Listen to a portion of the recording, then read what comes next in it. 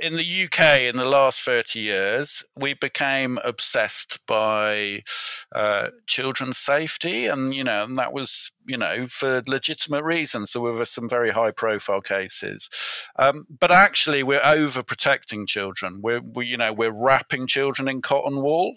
The UK is bottom of the UN Child Welfare League table, not because we're harming children, but we're overprotecting children. We're not giving them the freedom within their childhood that they're experiencing in many other countries, particularly Scandinavian countries, where they understand that importance.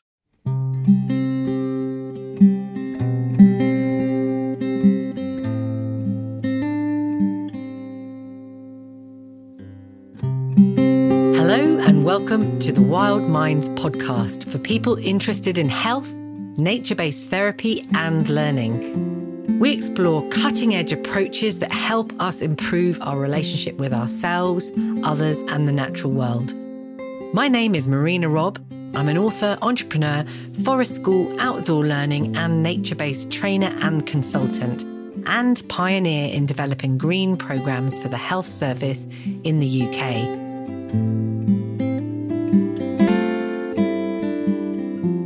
You're listening to episode 17, Navigating Risk and Adventure Playgrounds. Welcome back to season 3. Thank you to all my listeners from around the world. I have some great conversations lined up for you this season.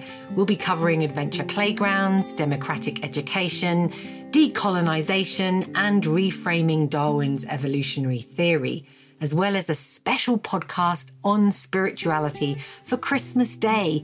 It's going to be a good season. For this episode, my guest today is Tom Williams, the founder and co-director of Woodland Tribe and also the Business and Service Development Manager at Eastside Community Trust in Bristol. Tom has been a tireless advocate for adventure play throughout his life. We're going to dive into the long history of adventure playgrounds and how attitudes to risk have changed over the last 40 years. This is a passionate conversation that helped me to imagine a society we could create. It made me think about how freedom and responsibility are both necessary and lead to huge personal and collective benefits, as well as the real struggles of running a charity and getting insurance for more risky experiences.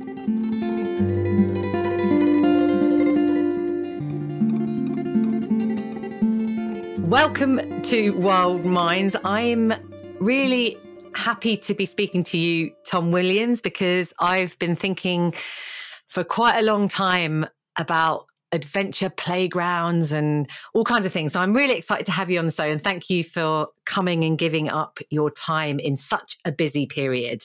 Oh, yeah, it's lovely to be here. And yeah, looking forward to a interesting conversation. Yeah, thank you. I always like to start with gratitude. So I'm going to kick off, and I was thinking about our conversation that we're going to have. And I wanted to say, actually, I'm really grateful for periods in my life where I've been able to have this feeling of freedom, where I felt like I didn't have to just show up somewhere at, 7 in the morning or 9 in the morning, and I could actually have time off and out. And yeah, and I'm really grateful for that, because I recognize that not everybody's had that opportunity, and I got that opportunity quite a few times in my 20s, particularly. So I'm grateful for that, and I think that's going to have a bearing on this conversation a little bit. So, how about you? You got any gratitude for us? I think that's really interesting. The kind of concept of freedom, particularly in childhood, is something that I've been thinking about a lot recently. And how the word freedom's been kind of hijacked a little bit by the kind of libertarian right, and how we can, particularly when it comes to children, how we can kind of, reposition freedom for what it means, to many of us, lots of values, important for children to be free and have the freedom to do what they want in their childhood because it's very short. Yeah. That's what I'm thinking about. Have you got any gratitude though, and in this moment, for yourself or for anything? I'm kind of like thankful for being really busy, and lots of people interested in Woodland Tribe, and we are in the middle of our really busy season of the year, and we just get so much kind of amazing feedback from children, particularly children, at all the events that we've been in, and they're kind of their gratitude for what we're doing for them, and our gratitude for sharing that kind of experience that they're having with us. Gratitude is overflowing in that situation. Thank you. Well, that's a good place to jump in, I think, because one of the reasons why I got in contact with you is because I, in the last few years, have been kind of going to some festivals, or I have colleagues that have told me about Woodland Tribe actually, and what my direct experiences. I've been outdoors and I've come across these incredible spaces where I end up looking and seeing like children and adults with saws and hammers and nails. And I think this was your word, but I'm going to steal it. Shonky kind of built, not building, because it was made out of wood, isn't it? Reclaimed and recycled wood. And I'm thinking, wow, this looks really exciting, but it also looks a little bit dangerous. But so before we jump in, what is Woodland Tribe, I guess, and what are you doing in those spaces? Just tell us a little bit about that. And I imagine that might lead us on to a bit about adventure playgrounds, which I'd also be really interested to find out about. And I don't think a lot of people know about that either. So yeah, what is this Woodland Tribe thing when I come across it? So Woodland Tribe is just about to celebrate its 10th birthday at Shambhala. It's an idea that I started 10 years ago. I'd worked on adventure playgrounds, managed adventure playgrounds, was obsessive about adventure playgrounds, but I just felt it wasn't being kind of broadcast to a wider audience. So when Shambhala said to me, we've got this wood, but we don't know what to do with it, I said, I've had this idea for 20 years. I don't know if it will work, but I'd like to let 100 children be building all at the same time, and we'll need a huge quantity of wood. And it's going back to the original philosophy of adventure playgrounds, of letting children build. And so from there, 10 years ago, it just really captured the public's imagination. The feedback we were getting was amazing. Families saying, this is what we want in our lives, whether it's compensatory for kind of digital culture, but that kind of hands-on creating, and freedom to do whatever they build, whatever they wanted within the space was really important. And we kind of went from there 10 years ago to, maybe our hiatus at the Tate Modern Turbine Hall last Easter, where 14,000 children came and built, adventure playground structures over the course of 18 days. And what we're trying to do with Woodland Tribe is promote adventure play as a popular culture in the UK. We want adventure play and adventure playgrounds to be as popular as Forest School, just to kind of use an example. And that is our mission. And so, we're trying to protect the existing adventure playgrounds and support them that are disappearing all the time. We had over 300 in the UK 20 years ago. We're probably down to about 80 or 90 now. So and nobody knows about them. They're tucked away in inner cities. Nobody knows about adventure playgrounds. Nobody knows about adventure play. And yet it is this kind of worldwide movement that's been going for 80 years. So that is Woodland Tribe's mission, to promote adventure play to a wider audience. Yeah, and I agree with you. I think flavour of the last few years is definitely seems, at least in my echo chamber in my world is about Forest School. And I agree. I don't think a lot of people know about Adventure Playgrounds, though, as you said, it's been going on for so long. So why do you think it's so important? I mean, that's another big question. But before I go there, I wanted to kind of go back to that image of me seeing these children with saws and making things, and actually this idea of wildness. After all, this podcast is called the Wild Mind Podcast. And I think from a lay person, I'm looking on that scene, even though I love this sense of, being able to use my hands, being able to use perhaps dangerous tools and so on. But there was a sense of wildness. And I guess this word gets misused a lot, right? So what do you think about what is it? Is it wild? Are these children wild? Are they expressing something innate that needs to be expressed? What do you think about that? I think there's definitely an element of wildness about, the building that they do, and we encourage that. I mean, a lot of people ask us about the name, and, I created the name for Shambhala, for a festival area, but the reason it's called Woodland is because it was based in a woodland, and woodlands are great places for children to play. The word tribe is like a tribal view of childhood, which is a kind of socio-cultural perspective within academic circles on childhood, and the tribal view of childhood is very much kind of like Lord of the Flies. It's those children on the other side of the railway line playing without adults in attendance. Within that kind of concept of a childhood where children are in control, where adults are there. Some people might say that's wild. I don't think that's wild. I think it's giving children freedom and creativity.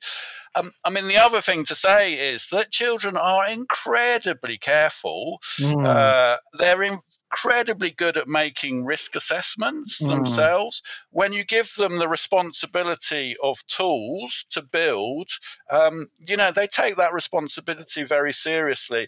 And they're almost kind of more careful than us. They're putting in the kind of safety rails that we don't think are necessary. And then I think the third thing is that there's this affordance. When you let children build their own playground, when you let children build their own space, there's this thing called affordance, which again is an academic term, and it's an emotional attachment to space. And when you let children build that space, that affordance is amplified like beyond measure. Children don't want to leave the space because they have this emotional attachment to that.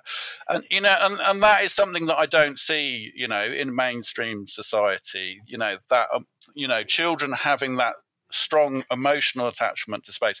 I see it on adventure playgrounds, but nobody knows about them, and so, yeah, some people might think it's wild, and there is, an element of kind of giving children freedom, but there are so many benefits from that process that we don't necessarily understand or are thinking through as a society when we let children do those things. Yeah, well, because I listened to some of the feedback from young people on a video that I'm going to put in the show notes that was all about Felix Road, which is an adventure playground that I understand that you're closely connected with in Bristol. And they were saying things like, I can express myself. I feel free. I feel this is a community space. I get to decide what I do. I can come here when I need to. I'm releasing energy. Different people were saying different things. And I had a real strong sense of the multiple benefits that they were speaking to, that I couldn't imagine they would have that anywhere else. And also seeing images, and I only looked at it this week, but images of I think it was some Arabic music and these young people bringing their speakers and dancing and having a laugh, and other people from different ages, different backgrounds kind of joining in. And then they were sharing food. And yeah, I was actually quite emotional, as I often am when I think about these things, because I felt it was, well, it's just very unusual to see those kinds of spaces. And also that idea of ownership that you said, ownership, inclusion, welcoming, bringing all those parts of ourselves. And yeah, you also I saw things like that they might have a fallout, or they might, of course, argue, but then they'll solve it, So there's a lot in that for the first time you might think, oh, that's wild. What are they? And again, we could go under and think, oh, what is wild? But I'm still, that thing when we see things for the first time, we don't really get a chance to look under and actually see almost like the multiple strings, if you like, or ropes that are being pulled, that have multiple effects, that are really something else, actually. Yeah, no, I totally agree. There is so much kind of complexity going on within an adventure playground. And Felix Road, that I've managed for 25 years, is just such a great example of an adventure playground in so many different ways.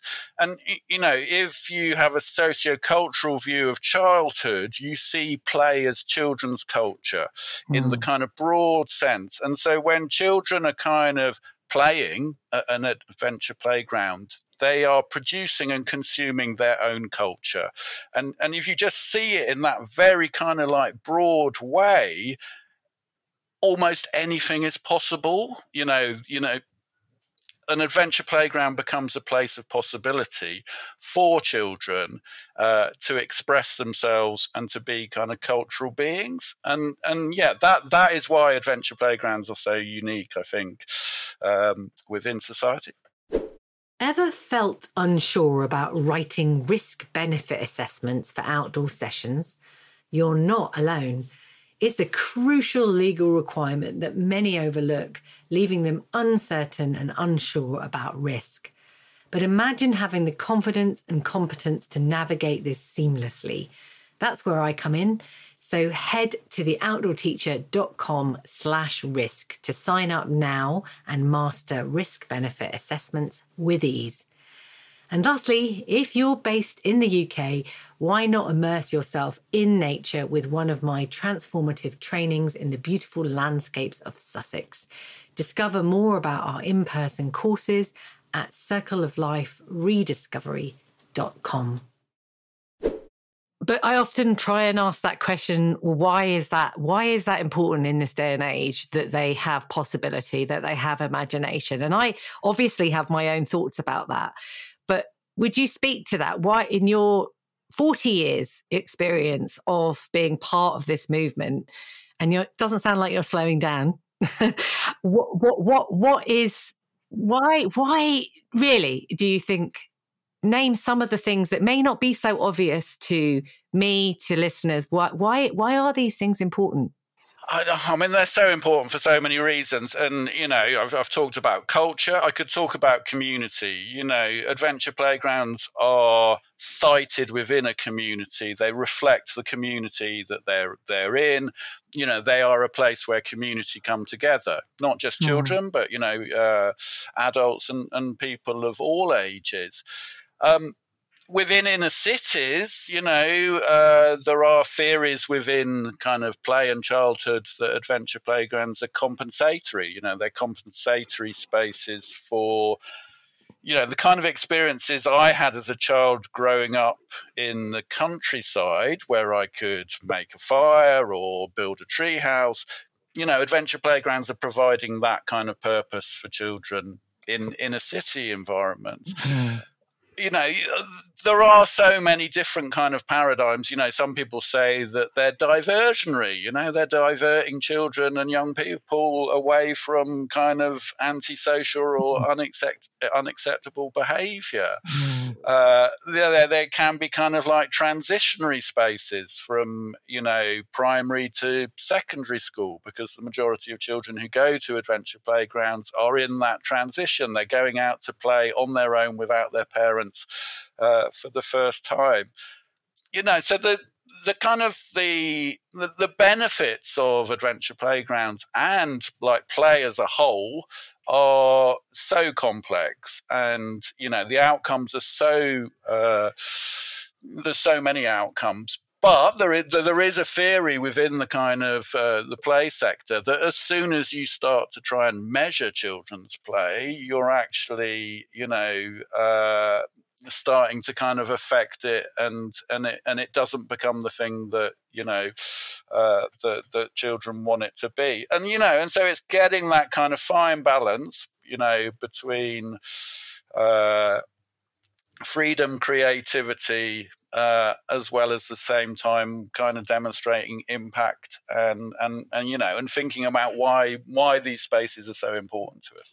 Yeah, I guess I'm always going to be asking the why, because I think when you're in it, it can feel really obvious. But I think knowing how, like, they have diminished, haven't they? There are less of them. So somebody somewhere, or groups of people, probably to do with our political situation and different understandings, have said, well, actually, that's not valuable. So somewhere, and there's going to be reasons for that.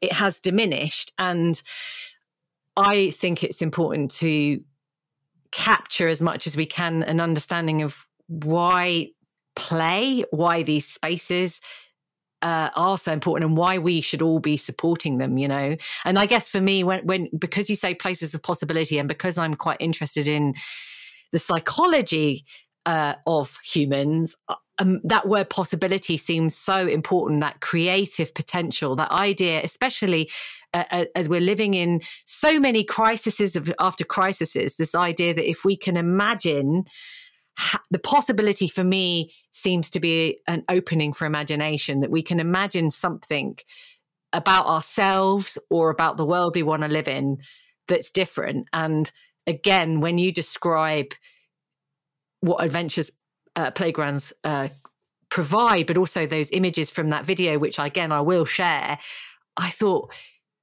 this is huge, because we get fed so much doom.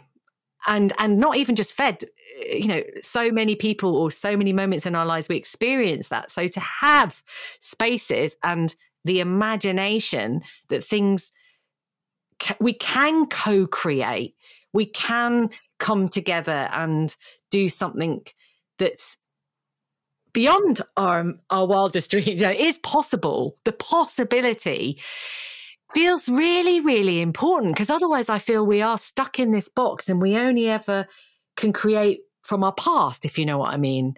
So I think it's there's loads of things. A lot of people talk about the sound of Woodland Tribe, the sound of 50 children all hammering nails at the same time is a wonderful sound. And so many people comment on it.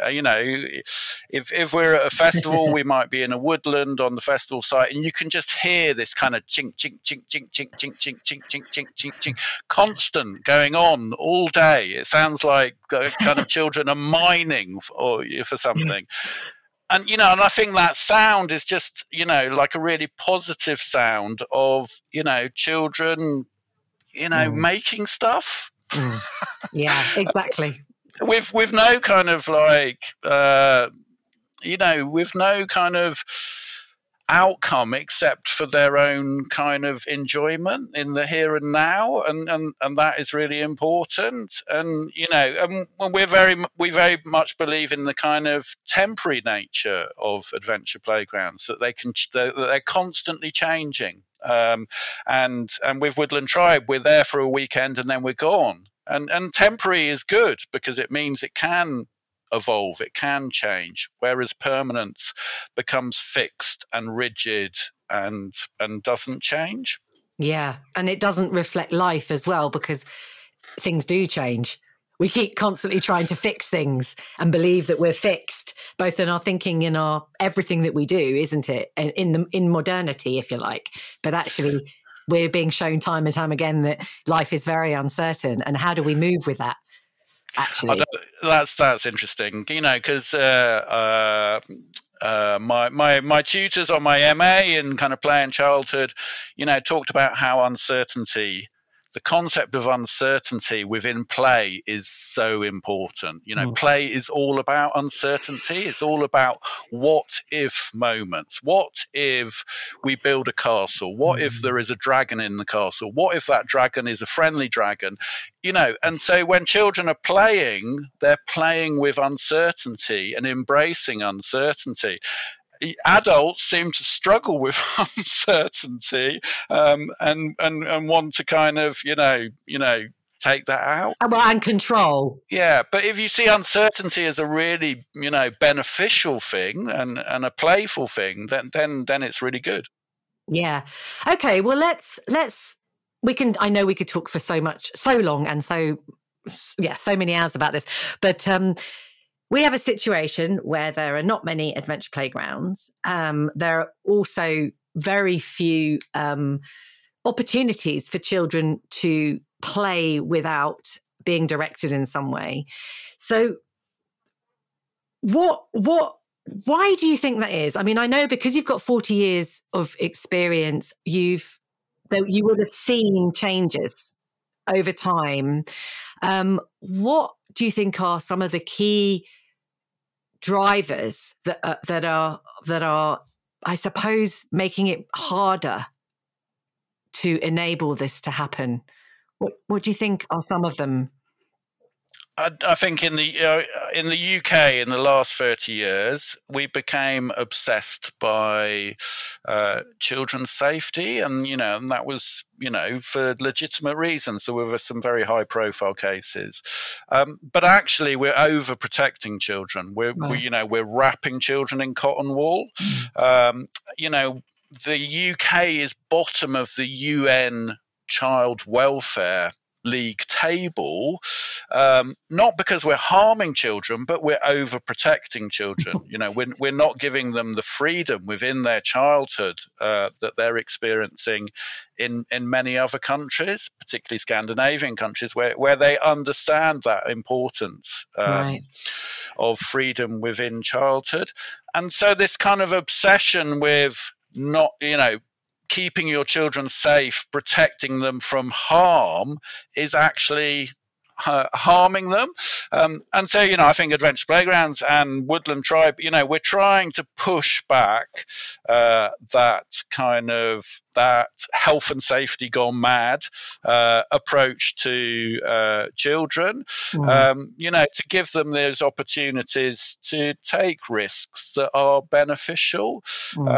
And yeah, I think a lot of people understand that and appreciate it, but we're fighting against, some, very powerful forces that are trying to, push the other way. Well, let's talk about that. Let's talk about that a little bit, because I always advocate in health and safety that I always say, oh, look, everyone, go and look at the Health and Safety Executive, because they've got a lovely quote, haven't they, about let's not wrap up our children in cotton wool. Actually, risk is good. So this is our health and safety kind of governing body of the UK. And yet there are these forces. So what are some of those forces? And let's give some examples of that, because I actually think we need to talk about this, because if these are serious barriers for something that we need to have in our society, we need to have for children, for ourselves, for our well-being, for all the millions of reasons that we haven't even been able to talk about. Yeah, what speak to that a little bit. I think lots of people are understanding this, and things have got better in the last 10 years. There is a greater understanding around risk and benefit. But I think insurance companies in particular, who are a very important part of society, who are a very important part of the kind of play sector, do struggle with that kind of concept of risk and benefit. And I think they're struggling so much that you cannot predict what their view is going to be on something that you want children to do. Sometimes they come down in favor, sometimes they come down against, and that is not helpful. And, there are so many other kind of different sectors that involve risk. It's not just the play sector, it's not just the adventure playground sector, it's not just forest schools. If we think about the importance of risk in our lives, when we go horse riding, skiing, canoeing, rock climbing, I could name so many, playing rugby, playing sport. There are so many kind of like risky activities that are really important to us as a society. But some we recognize as being acceptable risk, and some we recognize as being unacceptable risk. And so, some might say giving children hammers and saws is unacceptable risk, that we shouldn't be doing that. But would be absolutely fine with a child sliding down a mountain on a pair of skis. And so a kind of nuanced understanding of risk, benefit, safety, the importance of these things in our lives is we need to have that conversation as a society, and that includes government, it includes insurance companies, it includes professional sectors, and we've come a long way from where we were maybe 15 years ago, when it felt like we were just going completely in the wrong direction and overprotecting our children. Yeah, I've got some figures for you because I did a bit of research, because as you know from a previous conversation, I am concerned about insurance and how the cost of insurance can make it really prohibitive for so many people offering services, experiences for young people. So I just, because of that, I wanted to say that, so I found out that last year, 57 people died skiing and snowboarding, and of car fatalities, 1,695 people died in 2022. And I looked into this a bit, and because I really wanted to see, okay, what are some of the stats, right? And at the same time, I'm part of a forest school trainers network, and there's some nice links, one of which I'll put on the show notes as well, about what are some of the accidents in our kind of sector. We're in a similar sector, right? With whether it's forest schools, outdoor stuff, outdoor learning, and adventure playgrounds, and very few accidents have actually occurred in terms of forest schools. It's somebody was burnt by Kelly kettles 10 years ago. Okay. Now, I know that we are paying a lot of money for our insurance, right? Fair enough to some degree, but not as much as you guys are paying in the adventure playground. Now, am I right that there's some, you could be paying as much as £12,000 a year to run an adventure playground? Is that right? Or am I exaggerating that? No, that's what we're currently paying, and at Felix Road. And I could give you statistics for accidents and fatalities on adventure playgrounds. They're virtually non-existent. The accidents that take place are far less than the accidents that take place in parks, playgrounds. Because the reason is that you have qualified play workers there supervising the children and carrying out that kind of risk-benefit process. So yeah, sure, children are taking kind of more risks, but it's in a managed way, where there are lots of other environments that aren't managed, where children, might take unacceptable risks. And yet it is the kind of, it's places like adventure playgrounds that have that good record that are being charged extortionate, insurance rates, and are being closed down quite often for, supposed health and safety reasons. And so, a good friend of mine talked about it in terms of class, that middle class and upper class children are allowed to take risks. They are allowed to go skiing and ride horses, whereas children in inner cities are not allowed to build their own play space. What kind of a society are we living in where where there is that disparity between children? I'm shocked. I mean, I am shocked, and I am speechless at the same time, although I'm not one to not talk, so that's not entirely true, but I am genuinely shocked, because you have to be told that. You have to be, someone has to give you that information to really allow a moment of a thought about what you've just said, or what we've just shared, is that £12,000 for an adventure playground in Bristol. You can go skiing and pay, what is it, £150 insurance, maybe £250, I don't know. Yeah. Wow.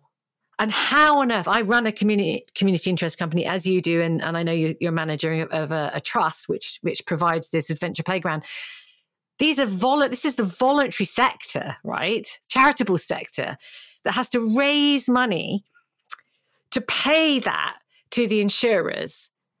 And you've been incredibly generous, Tom, to kind of say, it's a misunderstanding and it's about education. And I didn't exactly say that, but I think that is generous. And I think fair enough. We need to come to the table. Absolutely. And we need to be having these conversations. And there are people that it is perhaps more ignorance rather than intention. But this is completely unacceptable from my, how it's unacceptable, and it's not a society that I think a lot of people out there, because I think most people out there do want a fairer society, actually, but we just don't feel very empowered, right? But so I don't think a lot of people out there, I think a lot of people out there will be very, very shocked that you are providing a service and you are having to find funds to pay insurers. I'm shocked. I had one insurance company, and I'm not going to name them because I might have to get back to them at some point. But they compared the adventure playground movement to fish and chip shops. They said both facilities are high risk. And so they get passed around the insurance companies. That's just ridiculous. You know, we don't have burning hot fat on adventure playgrounds. Children are just playing, which is, their right to do. Yeah. And it feels like insurance companies are actually denying children their right to play. By being overprotective, because they're still stuck in this dominant paradigm of, children need to be protected. And I guess it comes back to that question again about, well, what's the risk if we don't let children play? If we don't support these spaces, what is the bigger risk? And I hear that in education, I hear that in health. What's the alternative? Well, we're living a little bit of the alternative, but what happens when we don't provide these spaces? And everyone knows that your health is compromised. Physical movement is essential for health. Millions and millions and millions of people out there are ill because they don't move enough, right? So here you've got a situation, we've got adventure playgrounds. You could justify it simply on the savings of health, let alone anything else, right? And again, we didn't really go there. So I do get fired up, and I do think it's unacceptable. And I also think that I hope that there are people out there that can take that on and fight that corner, because I also want to name that when you're in the voluntary or charitable sector, you don't have the energy. You can't do it all. Do you know what I mean? You can't fight all these corners. It's already enough to be trying to fundraise to provide a service, let alone have to go out and be and advocate. And so, yes, we need to have help, don't we? We need help. Yeah. So the work that Tim Gill and Dr. David Ball did on risk benefit in around about kind of 2003, 2005, I think it was that, when they wrote the kind of risk benefit documents, and they got Queen's Counsel. And their argument at the time was that they said, health and safety executive is comparing a playground to a factory. And implementing the same health and safety guidelines that you would have in a factory on a playground. If you took a wobbly bridge and you put it into a factory, this was their argument, it would be completely inappropriate. You don't want a wobbly bridge in a factory. Put a wobbly bridge on a playground and it becomes this, this great plaything that children can play with. And so it's completely appropriate to have a wobbly bridge on a playground. And so let's stop looking and comparing the two facilities as though we can kind of manage them in the same way. Let's be more nuanced in our understanding of children's safety. Let's give them opportunities to take acceptable risk. Well, yeah, acceptable risk. It's a great word, isn't it? Because again, in the psychology understanding, that I haven't even said that right, you need to go to the edge of your comfort zone to learn. You need to go to the edge to be able to experience new things and know that you can. And people want confident children. People want independence and all these things, and creative thinking and problem solving, but you can't have any of that if you don't go to that edge. And that edge will be different for different people at different times in their lives and different moments, and that changes. And I guess I want to, before we have to end, which is not, it's too soon already, but I do want to think about the role of the adult, because I'm interested that you actually did say, hang on, these people are qualified play workers, and, I'm also involved in qualified forest school practitioners. But I want to just ask a little bit more about that, because I know that there is an issue as well when we over-professionalize something. And I just want, if you wouldn't mind just speaking a little bit about how you see that. What are some of the issues you see around that as well? I think that the play sector, what I've seen, how it developed in the last 40 years, it did go down a professional route, and that was linked predominantly to childcare, to after school clubs, and to holiday play schemes. And, I think that was at the detriment of play work and the play work principles. And I think a similar thing happened within the youth sector as well, And so a lot of the people who I saw get into adventure playgrounds or get into youth work because they had, a natural ability and that they wanted to work in their community, and community was really important to them. They then got pushed into doing qualifications that, it's debatable whether it actually sort of benefited their practice and the communities that they were working in. Having said all of that, there was a really, I think there was an important phase under the last Labour government where we started talking about Every Child Matters and that agenda, where play work suddenly became recognised for the first time and, put on a kind of equal footing with social work, teaching, and youth work as well. And so if you kind of compare the kind of the systems that we have in the UK around play work and youth work and teaching and social work, and compare them with the more sort of pedagogical approaches in Scandinavia, where people do a much longer qualification and they have a greater understanding of childhood, and it's pros and cons, and helping children kind of navigate that. We're a long way behind. definitely in the UK, because play work became a profession to look after children that benefits adults. It doesn't particularly benefit children. It might do in small moments, but childcare is predominantly, quite rightly. Well, I'm not saying childcare is wrong. Childcare is really important so that parents can go to work and pay taxes, and those taxes can pay for adventure playgrounds. That is my kind of take on it. But understanding kind of play, childhood, and children's rights within a kind of an economic system that works for us as a society, that benefits both parents and children, and there is that balance between having unique childhood experiences like Woodland Tribe and parents being able to go to work. I actually think that's two different professions, maybe. Childcare is different from, a play worker working on an adventure playground.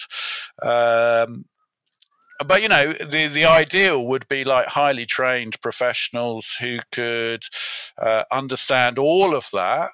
But, then the other thing is about, adults within playgrounds or adventure playgrounds, and the role of parents. And we always really like parents coming to Woodland Tribe because they understand their children far better than we do. They know what their kind of possibilities and limitations are, so they can either kind of let them go and set them free, or they quite rightly provide that safety net under them, that we maybe don't understand. And so that kind of co-production of adults, children, families, building their own kind of playground together is a beautiful thing. It's as Colin Ward said, it's like, it's society in miniature going on within a space. And we don't want to push adults away. We don't want to segregate children. I'm not sure if I believe in that kind of children on the other side of the tracks playing on their own. I think as a society, it's important that, children and adults are, interrelating and doing things together. And families say to us, the great thing about Woodland Tribe is it is something that they can do as a whole family. We get the dads building the treehouse that they either did or didn't have in their childhood, dominating the build and taking all the wood. But then also, we have quite young children really enjoying using tools for the first time. Yeah, I mean, there's lots of advantages by having parents there, because also you extend the relationship beyond that moment. So first you get memories together. You also get, why don't we go and buy ourselves a hammer and nail and let's do that at home? And so you get all the benefits of it going back into either the family or into the everyday, the community, which I think is so valuable when you bring everybody together. And also it makes me think of the many times I've heard young people say, wow, I didn't realize adults have fun. Adults can have fun. And on one level, it's like, yeah. But on the other level, it's like, I can look forward to that. Because every adult I see around me is either stressed, running around, on their phone, and actually, you can actually hang out with me. We can have fun together, and we can, I guess, feel a connection, feel that we're part of something. And these are no small things, are they? They're really, really important things. It's that switch moment, isn't it? So when it snows, it's like someone turns a switch and we all have fun.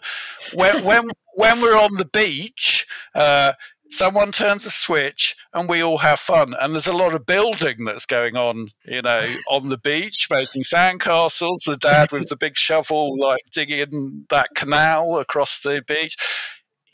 who's turning that switch? Who's giving them permission to do that in those environments?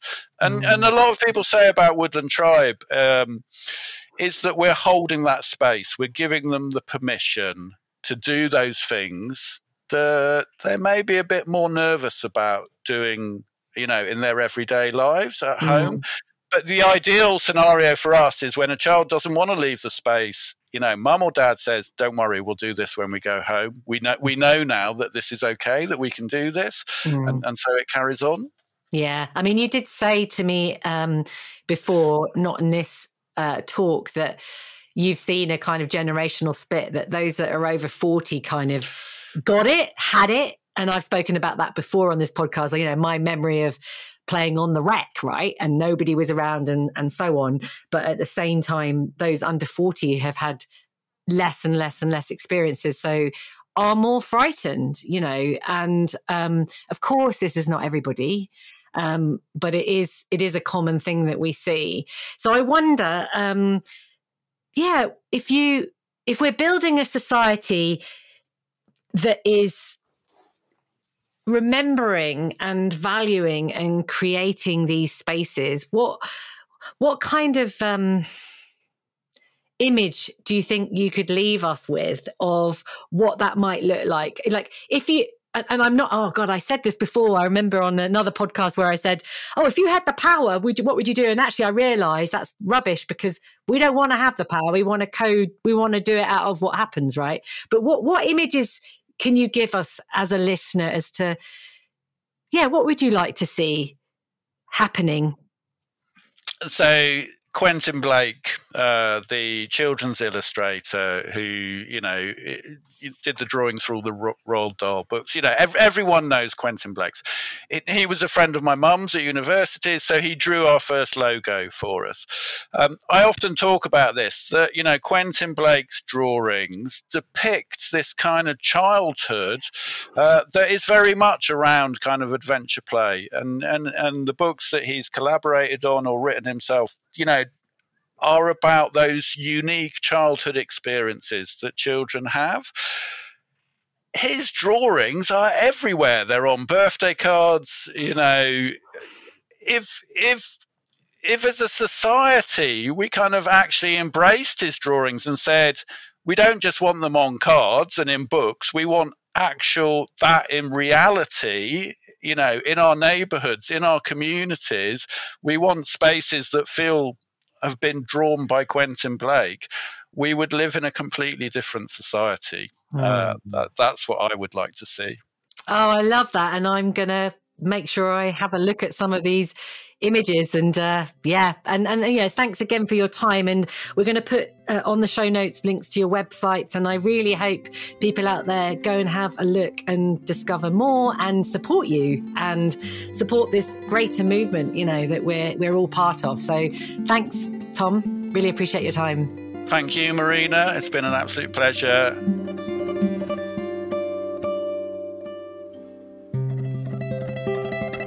Thanks for speaking to me, Tom. Join me next week for episode 18, when I'll discuss more about the importance of risk in our lives, and I hope to challenge our thinking. Do let me know if there are any themes you'd like me to talk about. See you next week.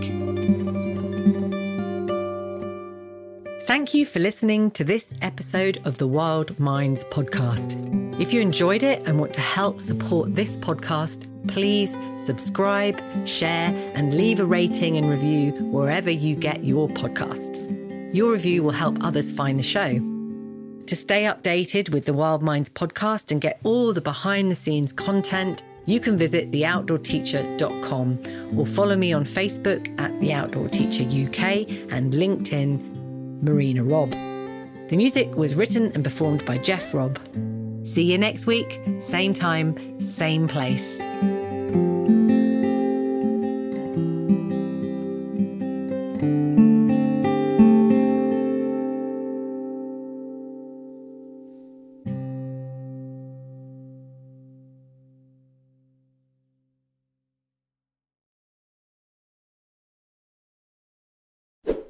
Are you curious about the guitar music in my podcast? It's actually my husband, Jeff Robb.